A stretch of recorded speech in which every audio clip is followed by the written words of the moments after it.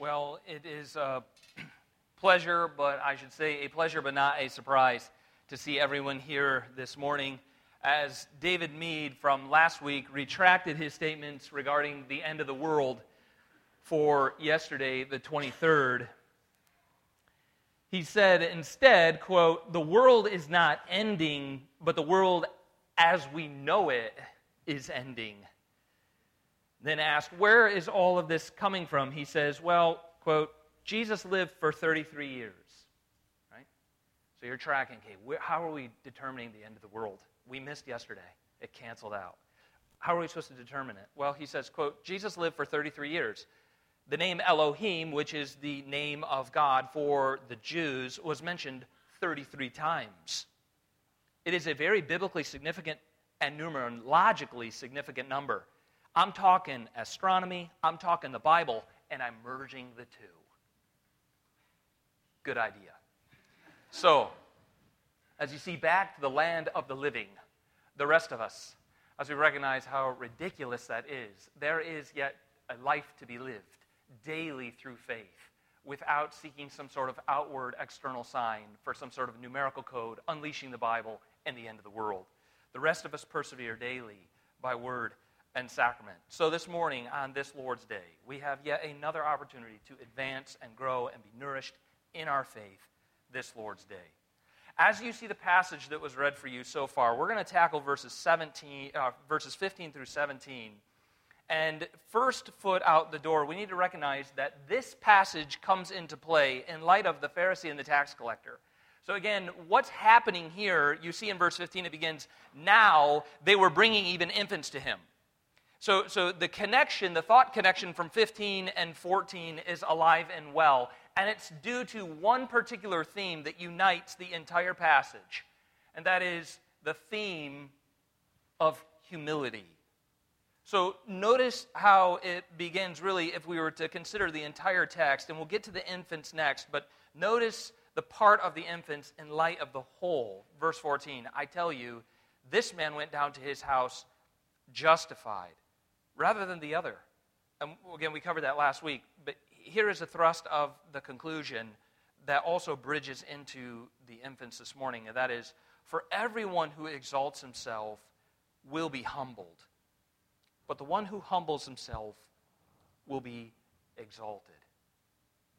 Now, they were bringing even infants to him that he might touch them. You see, it's the common thread between both episodes, linking them into one episode with different particulars of which we'll look at this morning, but one central theme, and that is the idea of humility. Luke sees here, if you come out of 14, everyone who exalts himself will be humbled, but the one who humbles himself will be exalted. Now they were bringing even infants. You see, for Luke, the infant being brought here is the ultimate picture of humility. Everyone who exalts himself will be humbled. The one who humbles himself will be exalted. Now they were bringing even infants. Do you see the ultimate picture of humility?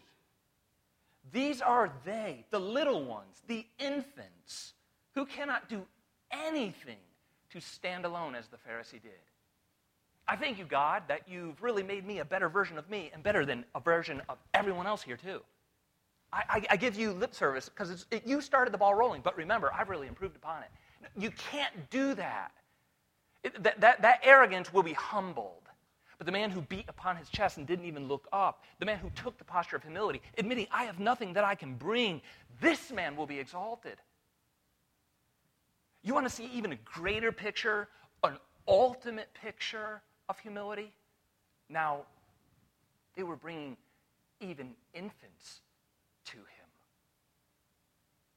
These are they who can claim nothing of their own merits. They can plead nothing of their own case whereby they ought to lay claim to the kingdom. They cannot say, you know how I've done so far in these very few brief months that I've been alive. You ought honor the case of how I feed upon my own mother. They have nothing to plead. Now, these are they to whom the kingdom belongs. There are a couple of different pieces going on in this text. Keep in mind the idea of humility, the infant as the absolute epitome, the absolute example of humility. There are two pieces going on in the text this morning that I want us to work through.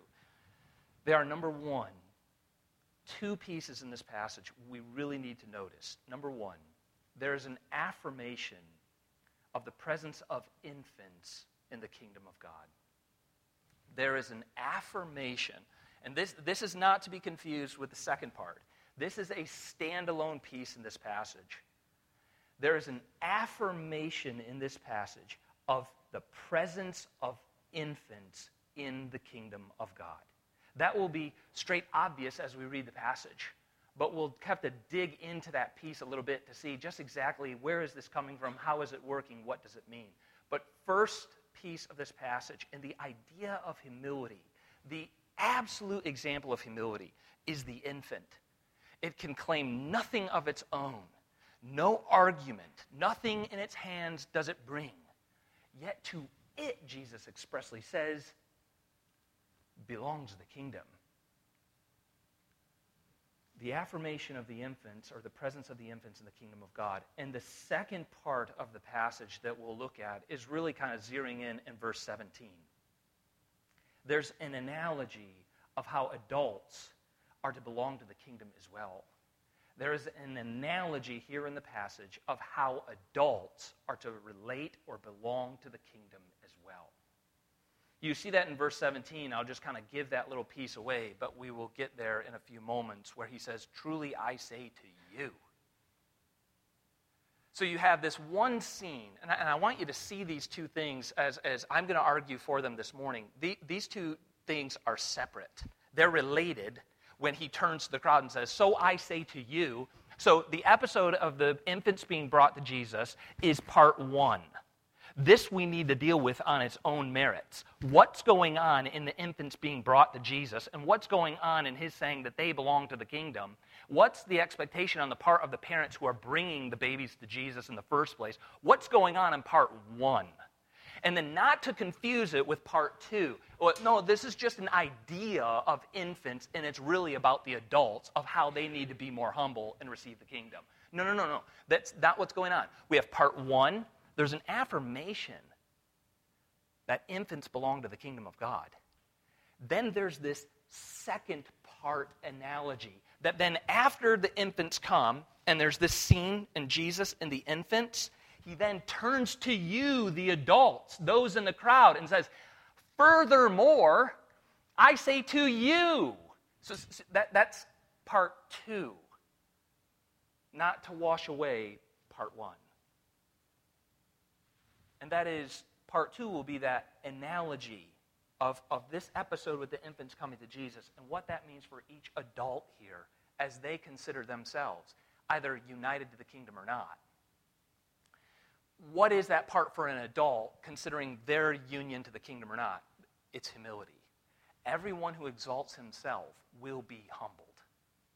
You'll find yourself, based on your own merits, outside the kingdom. That's the analogy that he's drawing for the adult. So how do we begin to tackle this text? Again, just to briefly rehearse, I hope you're following me to this point. It's really important we get this morning. There is an affirmation in this text, I trust that you will see with me, of the presence of infants in the kingdom of God. How do we see this? Well, we'll have to work through a series of questions together as I put it together, hopefully to be able to see all that is transpiring in verses 15 and 16. The first question that we have to ask, I think, let's jump into the text. I'll read 15 and 16, come back with a guiding question to get started on seeing Jesus is affirming the presence of infants in the kingdom of God. Notice how. Remember the picture of humility. So just for that, I'm going to start in verse 14.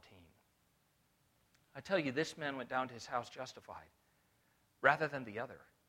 For everyone who exalts himself will be humbled, but the one who humbles himself will be exalted. Now, they were bringing even infants, brephos, the infants, not children, toddlers, infants, to him, that he might touch them. And when the disciples saw it, they rebuked them. Now, the first question that we need to ask about what's going on in the picture regarding the affirmation of the children or the infants in the presence of the kingdom is this: why would the parents be bringing the infants to Jesus in the first place? Have you ever stopped to think about that in reading this passage, perhaps in a Bible read-through, or studying this passage on your own once before? Have you ever asked this question, just the obvious thought, not brushing over it, but stop to ask? Now, they were bringing even infants to him that he might touch them. Why? Why are they bringing infants to him, and why is Luke taking time to note it? Why are they bringing them? The textual answer is obvious. In verse 15, you see it. It says, in order that he might touch them. Why are the parents? So here's Jesus. He is speaking. He is preaching. There's a bunch of crowds around. And then these people, out of this crowd, are bringing their infants to him. And we say, well, why are they doing that? Well, the text says, in order that he might touch them. That begs yet another question, right? What are they hoping for in the touching? Why?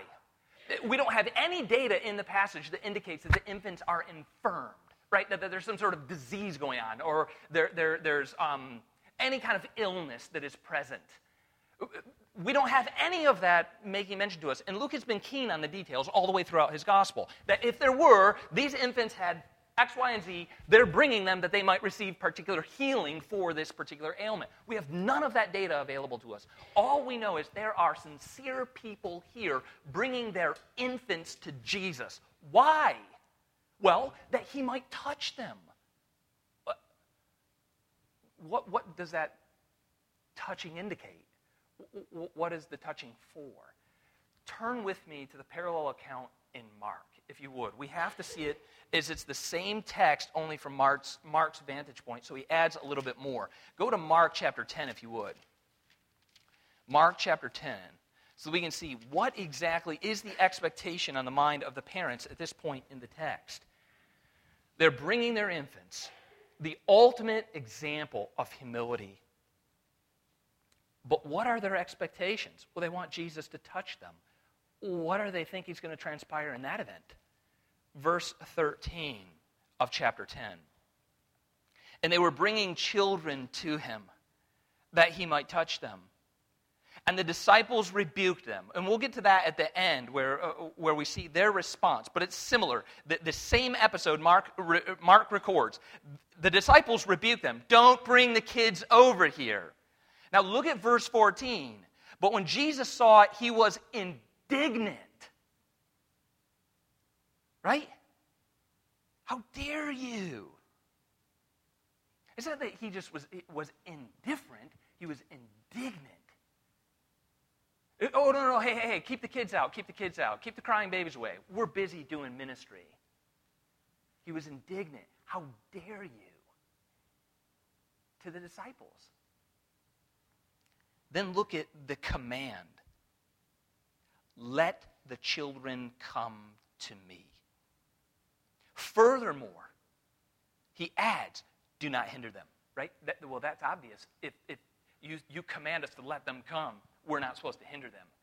It gets back to the point of his emotion. He was indignant. Let them come. Don't get in their way. Then notice we get now a bit more to the same picture in Luke, where it says, For to such as these belongs the kingdom of God. That's a staggering statement. Verse 15, truly I say to you, to all of you watching, to all of you seeing these babies, to all of you who are watching this episode, whoever out of all of you people, rational adults, who do not receive the kingdom analogous to this baby, right like this child, you will not enter it. And here's verse 16, the key of what we're seeking and the question of, what are they hoping for in the blessing? Sorry, I just gave my answer away. I was building up to it for like the last 5 minutes. What were they hoping for? And the touching is what I meant to say. But thank you. This is what they came seeking. Verse 16. And he took them, that is, the infants, in his arms, and he blessed them, laying his hands upon them.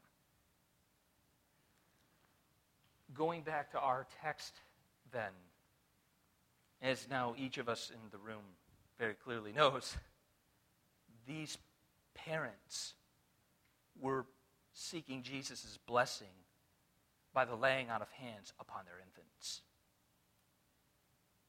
They wanted Jesus to bless their little ones.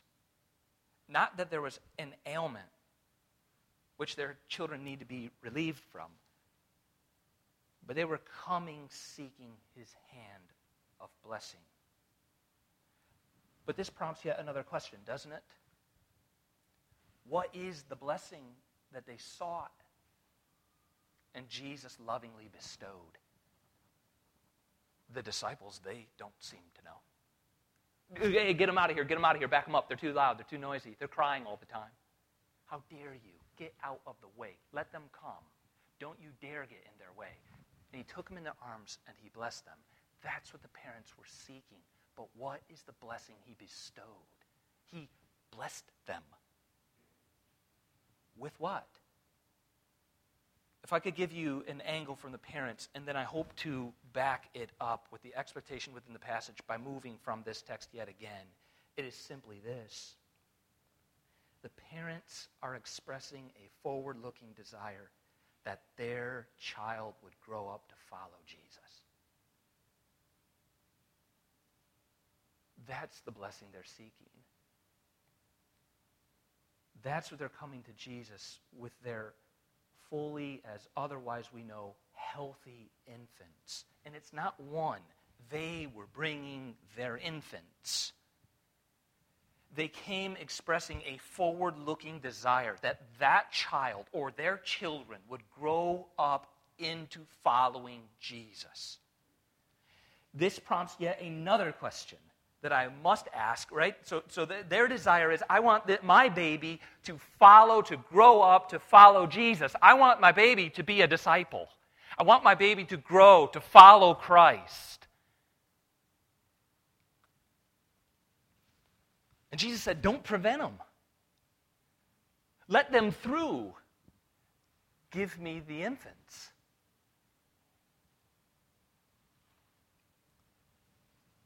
But maybe we're a few steps removed from that. Like in our current context, in this modern context, maybe these are not our shared impulses. Maybe we don't have a little one and immediately have this impulse that we want the Lord to bless this little one.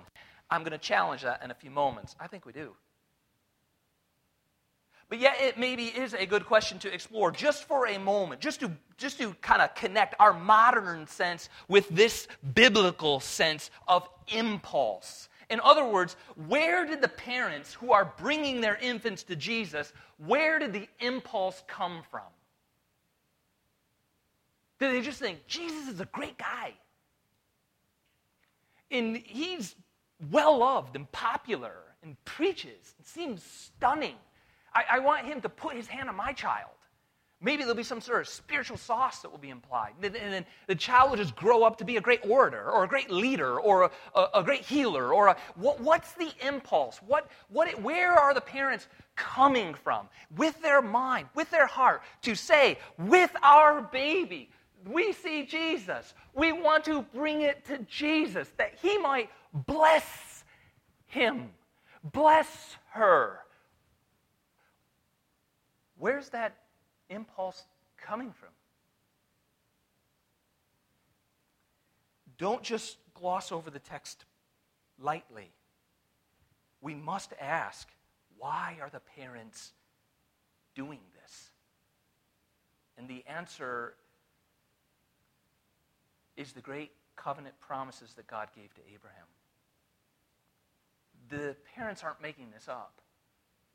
They're not impulsively thinking it's a good idea or thinking that he's an exciting figure.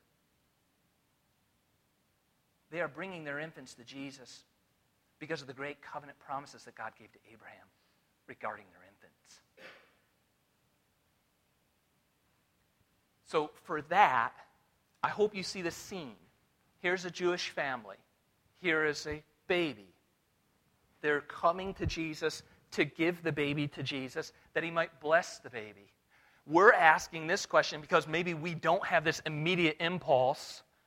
We're asking the question, where did that impulse come from? Did they just think, that's a good idea, I want to bring him over? Or did they think, I should be bringing him over because I recognize something in him that has been promised me about me and my family? That's the question we're asking. You have to ask it. Why are they doing this? From where does the impulse come? And I'm suggesting to you, it's coming from the great covenant promises God has given to Abraham, of which these families are familiar. If they are familiar, it would naturally lead to bringing their infant to Jesus, that he might bless it. Go with me to Genesis 17 to please see this with me just for a few moments. Genesis 17. Genesis 17 to see, indeed, that the parent's impulse is not unbiblical, and the parent's impulse is not irrational or caught up in some sort of hysteria about spiritual secret sauce that Jesus would apply. But indeed, that it's covenantal blessing that they seek, and it's covenantal blessing that they've been promised. It is absolutely natural and biblical and right that the parents are bringing their infants to Jesus. Notice verse, if you're there in Genesis 17, I'm just going to go ahead and read through the passage. I'll try not to stop because I'm going to end up going 2 hours long this morning. So I have to keep moving, but please chart this course with me. As you see, we're seeing a family in Luke live out Genesis 17. Verse 1 of chapter 17, when Abram was 99 years old, the Lord appeared to Abram and said to him, I am God Almighty. Walk before me and be blameless, that I may make my covenant between me and you, and may multiply you greatly. Then Abram fell on his face, and God said to him, Behold, my covenant is with you, and you shall be the father of a multitude of nations. The great covenantal text of the Abrahamic promise, of which the church this morning is its fruits. Verse 5. No longer shall your name be called Abram, but your name shall be Abraham, for I have made you the father of a multitude of nations. Now, begin to look at where this family from Luke is living as they bring their baby to Jesus. Verse 6, I will make you exceedingly fruitful, and I will make you into nations, and kings shall come from you. And I will establish my covenant between me and you. Now, this is a particular piece. Please note well in the text of Scripture. The covenant is not only unto Abraham and God. Do you see that in verse 7? I will establish my covenant, that is, my kingdom, my church, my covenant, I will establish between me and you, Abraham, and between me and your offspring after you. So you see the covenant God is making with Abraham to build a kingdom. He is making with Abraham, that's you, Abraham, between you and me, and between me and your offspring. I'm going to be in covenant with both you and, not you and maybe some others, you and, definitively so, your offspring. Now, they were bringing even infants to him, that he might bless them. Where does it come from? Verse 7, and throughout their generations, and how long will this covenantal expectation exist? For how long will you be a God? To me, Abraham, and to my offspring, my little ones, my children. For how long will this covenantal arrangement last? Forever. What? Yes. Forever. It doesn't end. It's an everlasting covenant. Well, what is the pledge in the everlasting covenant between me, and not just me as dad, but me as also my offspring after me, to be God to you, Abraham, and I will forever be a God to your offspring after you. This will last forever. This is the nature of my covenant that I make with you. Verse 8, and I will be to you and to your offspring after you. I will give to you the land of your sojournings, all the land of Canaan. You say right there, you say, oh, that's earthly, right? The covenant must have expired somewhere in the land of Canaan. This covenant must be somehow ceased in the Old Testament somewhere. How is it the expectation of the parents in Luke to act on this, where clearly we see it's tied to the land of Canaan? Didn't it expire somewhere? This blessing to Abraham and to his offspring. No, look at the text so carefully. Do you see about Canaan? God adds emphatically how long they will possess the land of Canaan. Do you see it in there in the text? How long will they last in the land of Canaan? How long will it be their possession? For an everlasting possession. Well, nothing on earth lasts forever.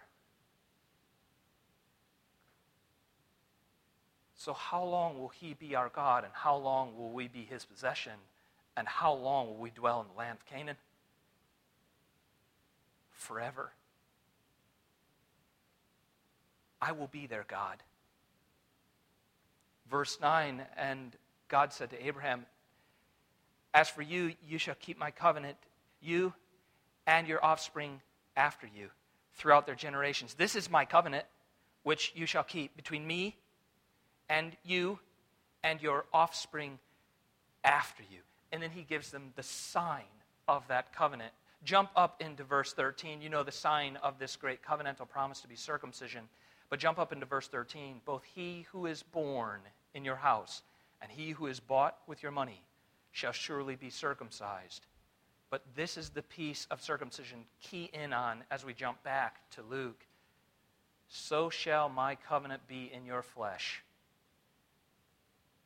an everlasting covenant.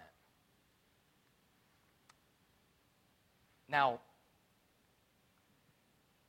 the covenant that God made with Abraham, as you see in the text, and he made likewise with Abraham's little ones, his offspring, is an everlasting covenant.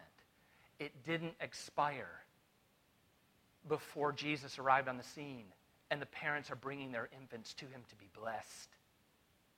This covenant is a spiritual covenant. He will be their God spiritually, and they will be his people spiritually. How do we know it's a spiritual blessing that God is giving to Abraham in this covenant? Because the key term in the covenantal passage is, how long will it last?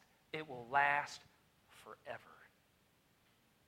If it was merely an earthly blessing that God gave to Israel, and God gave to Abraham, and God gave to Abraham's offspring, then why do we have such language here as, it will last forever? And you will be my people, and your little ones after you will be mine forever. You see, even the sign of circumcision marks out the children belonging to Abraham as spiritual ownership for the Lord. Back to our text. Hopefully some of that translates. Go back to Luke. I know digging in Genesis is a lot. And if you hadn't read Abraham in a long time, to come to Luke 18 might be a bit to chew on. But you must grasp the question we're asking about this text in order that we might recognize Luke's intent rightly. Where does the impulse for the parents come from to bring their babies to Jesus that he might bless them? I'm trying to urge you to recognize. It didn't come because Jesus is particularly unique and savvy as an individual.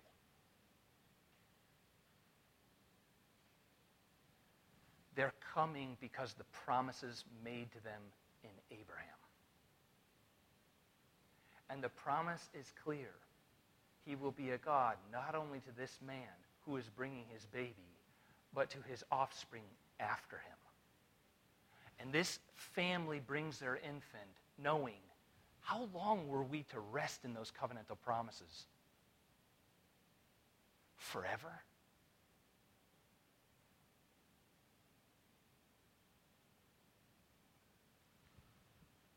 The parents are bringing their children to Jesus, if you turn back now to Luke 18, squarely because of God's promises to Abraham, that he would be a God to them, the parents, and to their offspring after them. These parents believed that their children, this baby, this infant, belonged to God, and they wanted Jesus to bless the baby as such. Now, lest we think, okay, so what Pastor Adam did was he was in Luke 18, and he's arguing from Luke 18 about the inclusion of the infants and where the impulse is coming from. And I'm trying to track how he's getting there about what's going on here with the infants in the picture by asking the question, where did the impulse come from? He went back to Genesis 17 with the Abrahamic promise and found right in there the impulse of why these parents here in Luke are all of a sudden bringing their infants to Jesus. We're saying, why? Because of Genesis 17. That's why. Unless you think, now, well, we went from Luke 18 to Genesis 17. What about all the Bible in between? Unless maybe we lost something in there somewhere. Let me just give you a small little picture of a couple more biblical texts, wherein not only from Genesis 17 to Luke 18 where the parents had the impulse, but the thought theologically would have been reinforced. In other words, do you think the parents are on the right track? Or are they presuming something that ended somewhere there, and all of a sudden now the parents are trying to ramp it back up again? Or maybe they're just doing something totally separate from Abraham. How do we know that from Genesis 17 to Luke 18, the parents are being biblically reinforced? That indeed, this isn't impulsive, it's covenantal. God wants to bless my infants. They belong to him. He gave them to me, and I want to give them to him because they are his. And it isn't impulsive for me, it's biblically right for me to bring my infants to Jesus. How so? Let me just give you a couple more texts. If you want to look at them later, you can kind of read the whole context. I am cherry picking for the purposes of time. I would love to sit here and work on all of these texts together with you. But let me just at least read them. Jeremiah 32, 38, and 39. So we would move from Genesis 17, and we'd say, here's the Abrahamic covenant. And we would hear it being rehearsed in what we call the new covenant. Jeremiah 32, 38 through 39. Just listen to the text. And they shall be my people, and I will be their God. Where have you heard that? You're all like, I'm not sure. We've been all over the place this morning. I can't even quite remember. No, yes, you do. I just read it for you in Genesis 17. They shall be my people, and I will be their God. I will give them one heart and one way, that they may fear me forever. And the parents say, yeah, that makes sense. Yes, that makes sense. He's going to work in our lives. He's going to continue to regenerate. He's going to continue to teach. He's going to continue to nourish. And then he says this, for their own good. Yes, for your good. I will nourish you. I will teach you. I will instruct you. And for the good of their children after them. I want your families. I gave them to you that I might have godly offspring in them. No, this is just a random happenstance. No, I gave it that I might possess it. For to such belongs the kingdom. I have always promised it. Moving from Jeremiah, consider Isaiah 59:21. Listen to this text as well. Again, the parents are not acting impulsively. They're acting biblically. Isaiah 59:21, as for me, says the Lord, this is my covenant with them, with my people, with the church. My spirit who is upon you and my words which I have put in your mouth shall not depart from your mouth, nor from the mouth of your descendants. Nor from the mouth of your descendants' descendants, says the Lord. From this time, for how long? Forevermore. God is covenantally faithful. He didn't just make the covenant with Abraham. He made the covenant with Abraham and Abraham with your offspring after you. For how long? Forever. What should I do with my little one? Bring it to me. Last text to just consider where the parents, again, where is this coming from? Is Psalm 103. I pull 103 here, and there's a spattering of verses I just want to cherry pick right now. But I picked Psalm 103, particularly interest to us is Mary cites it in Luke 1. She sees it happening too.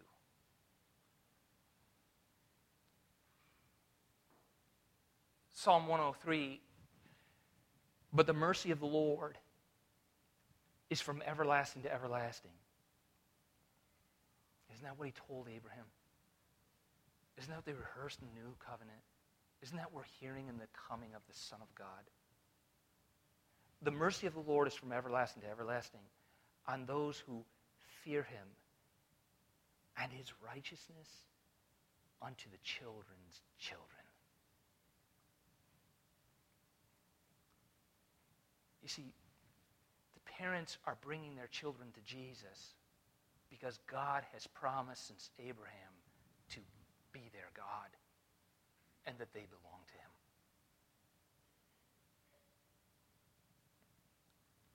him. In this sense of covenantal blessing, if you are a parent this morning, particularly as we consider just recently we had a baby shower for Allison on Friday night, and thinking of the Hales child coming, of which the name is still on the fence, I think, somewhere, and with the Chiddicks baby most recently, those perhaps have the most fresh impulses of these covenantal instincts. When the Hales have their child, they will be bursting with these covenantal instincts. They're implanted in the hearts of parents. And it's not just chemicals. For those of us of the household of the faith, it is biblical impulse. Each parent in love with the Lord, when you hold your little one, you sense God's favor, not only upon your own name, but on the name of your little one as well. There is no parent, and I cast a wide net by a universal comment such as that, but I think I'd be prepared to defend it.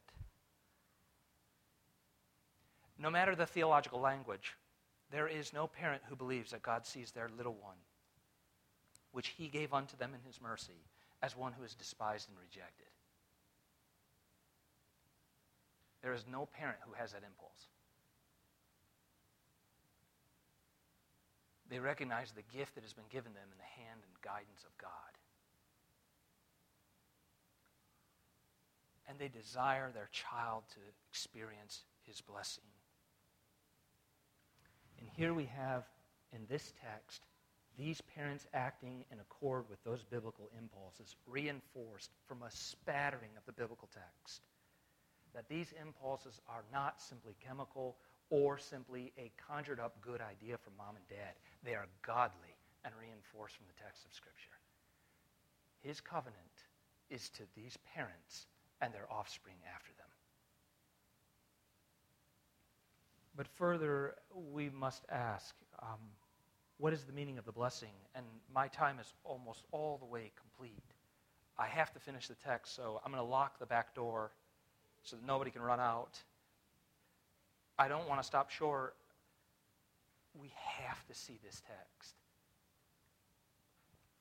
What is the meaning of the blessing? Verse 15, now they were bringing even infants to him, that he might touch them. We know why. We know for what. They wanted the child to be blessed and to grow and to follow Christ, as mom and dad were. And when the disciples saw it, they got mad. They rebuked them. Get these kids out of here. Jesus called to them, saying, "Let the children come. Do not hinder them." Now, again, why the disciples are screening the kids out, we don't know. Maybe they just didn't prioritize it. Think about it. He was indignant with them, not the parents, the disciples. Why? Because, again, consistently across the Gospels, the disciples have been missing the big picture. Just missing the big picture. They're thinking logistics, people, healing, activity, ministry, not crying babies. Jesus saying, you don't see what's happening. These parents do. Their hope is in me, as has been promised since Abraham. No, we're doing real-time ministry here. You're missing it. Let those kids come to me, and I'm going to bless them, because I'm a God to their parents and a God to their offspring as well. Consistently, they miss it. But notice the blessing, very particular. It's not in general terms. It's very particular. The blessing that Jesus places upon the children is this: for to such. Not like who act like them. We're not in verse 17 yet. We're dealing with babies. For to such. These little ones. This little baby. This little Sloan. In the context of Chittix, we recently had this birth. This little one. This little one. For to such. This belongs the kingdom of God. To it. This. Not everyone who acts like it yet. No, that's a second statement. Don't skip it. To this one belongs the kingdom. Affirmation of the presence of the infants in the kingdom of God. To this one. Let this one come to me. I am blessing it. These parents are right. You should have known it since Abraham, Jeremiah, Isaiah, the Psalms. Read the Old Covenant. To this one belongs the kingdom of God. You see, the kingdom belongs to this little child, to this infant, just as in the days of Abraham. This little infant is a rightful citizen of God's authority in Christ. Jesus is claiming that this infant belongs to him. And this infant belongs to him in the church. That is, in the kingdom of God. I have to ask this question yet.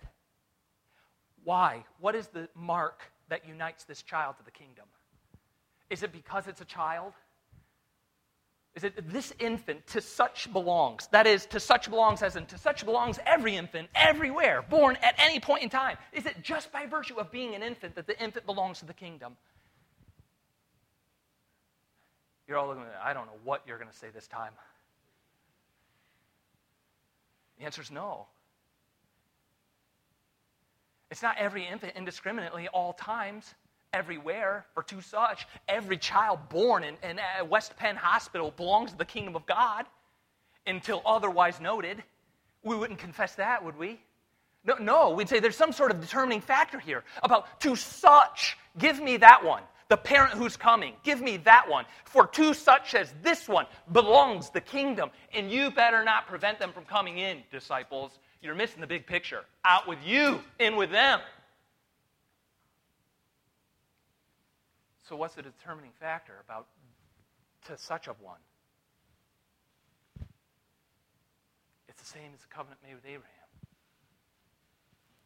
That child was born in the house of believing parents.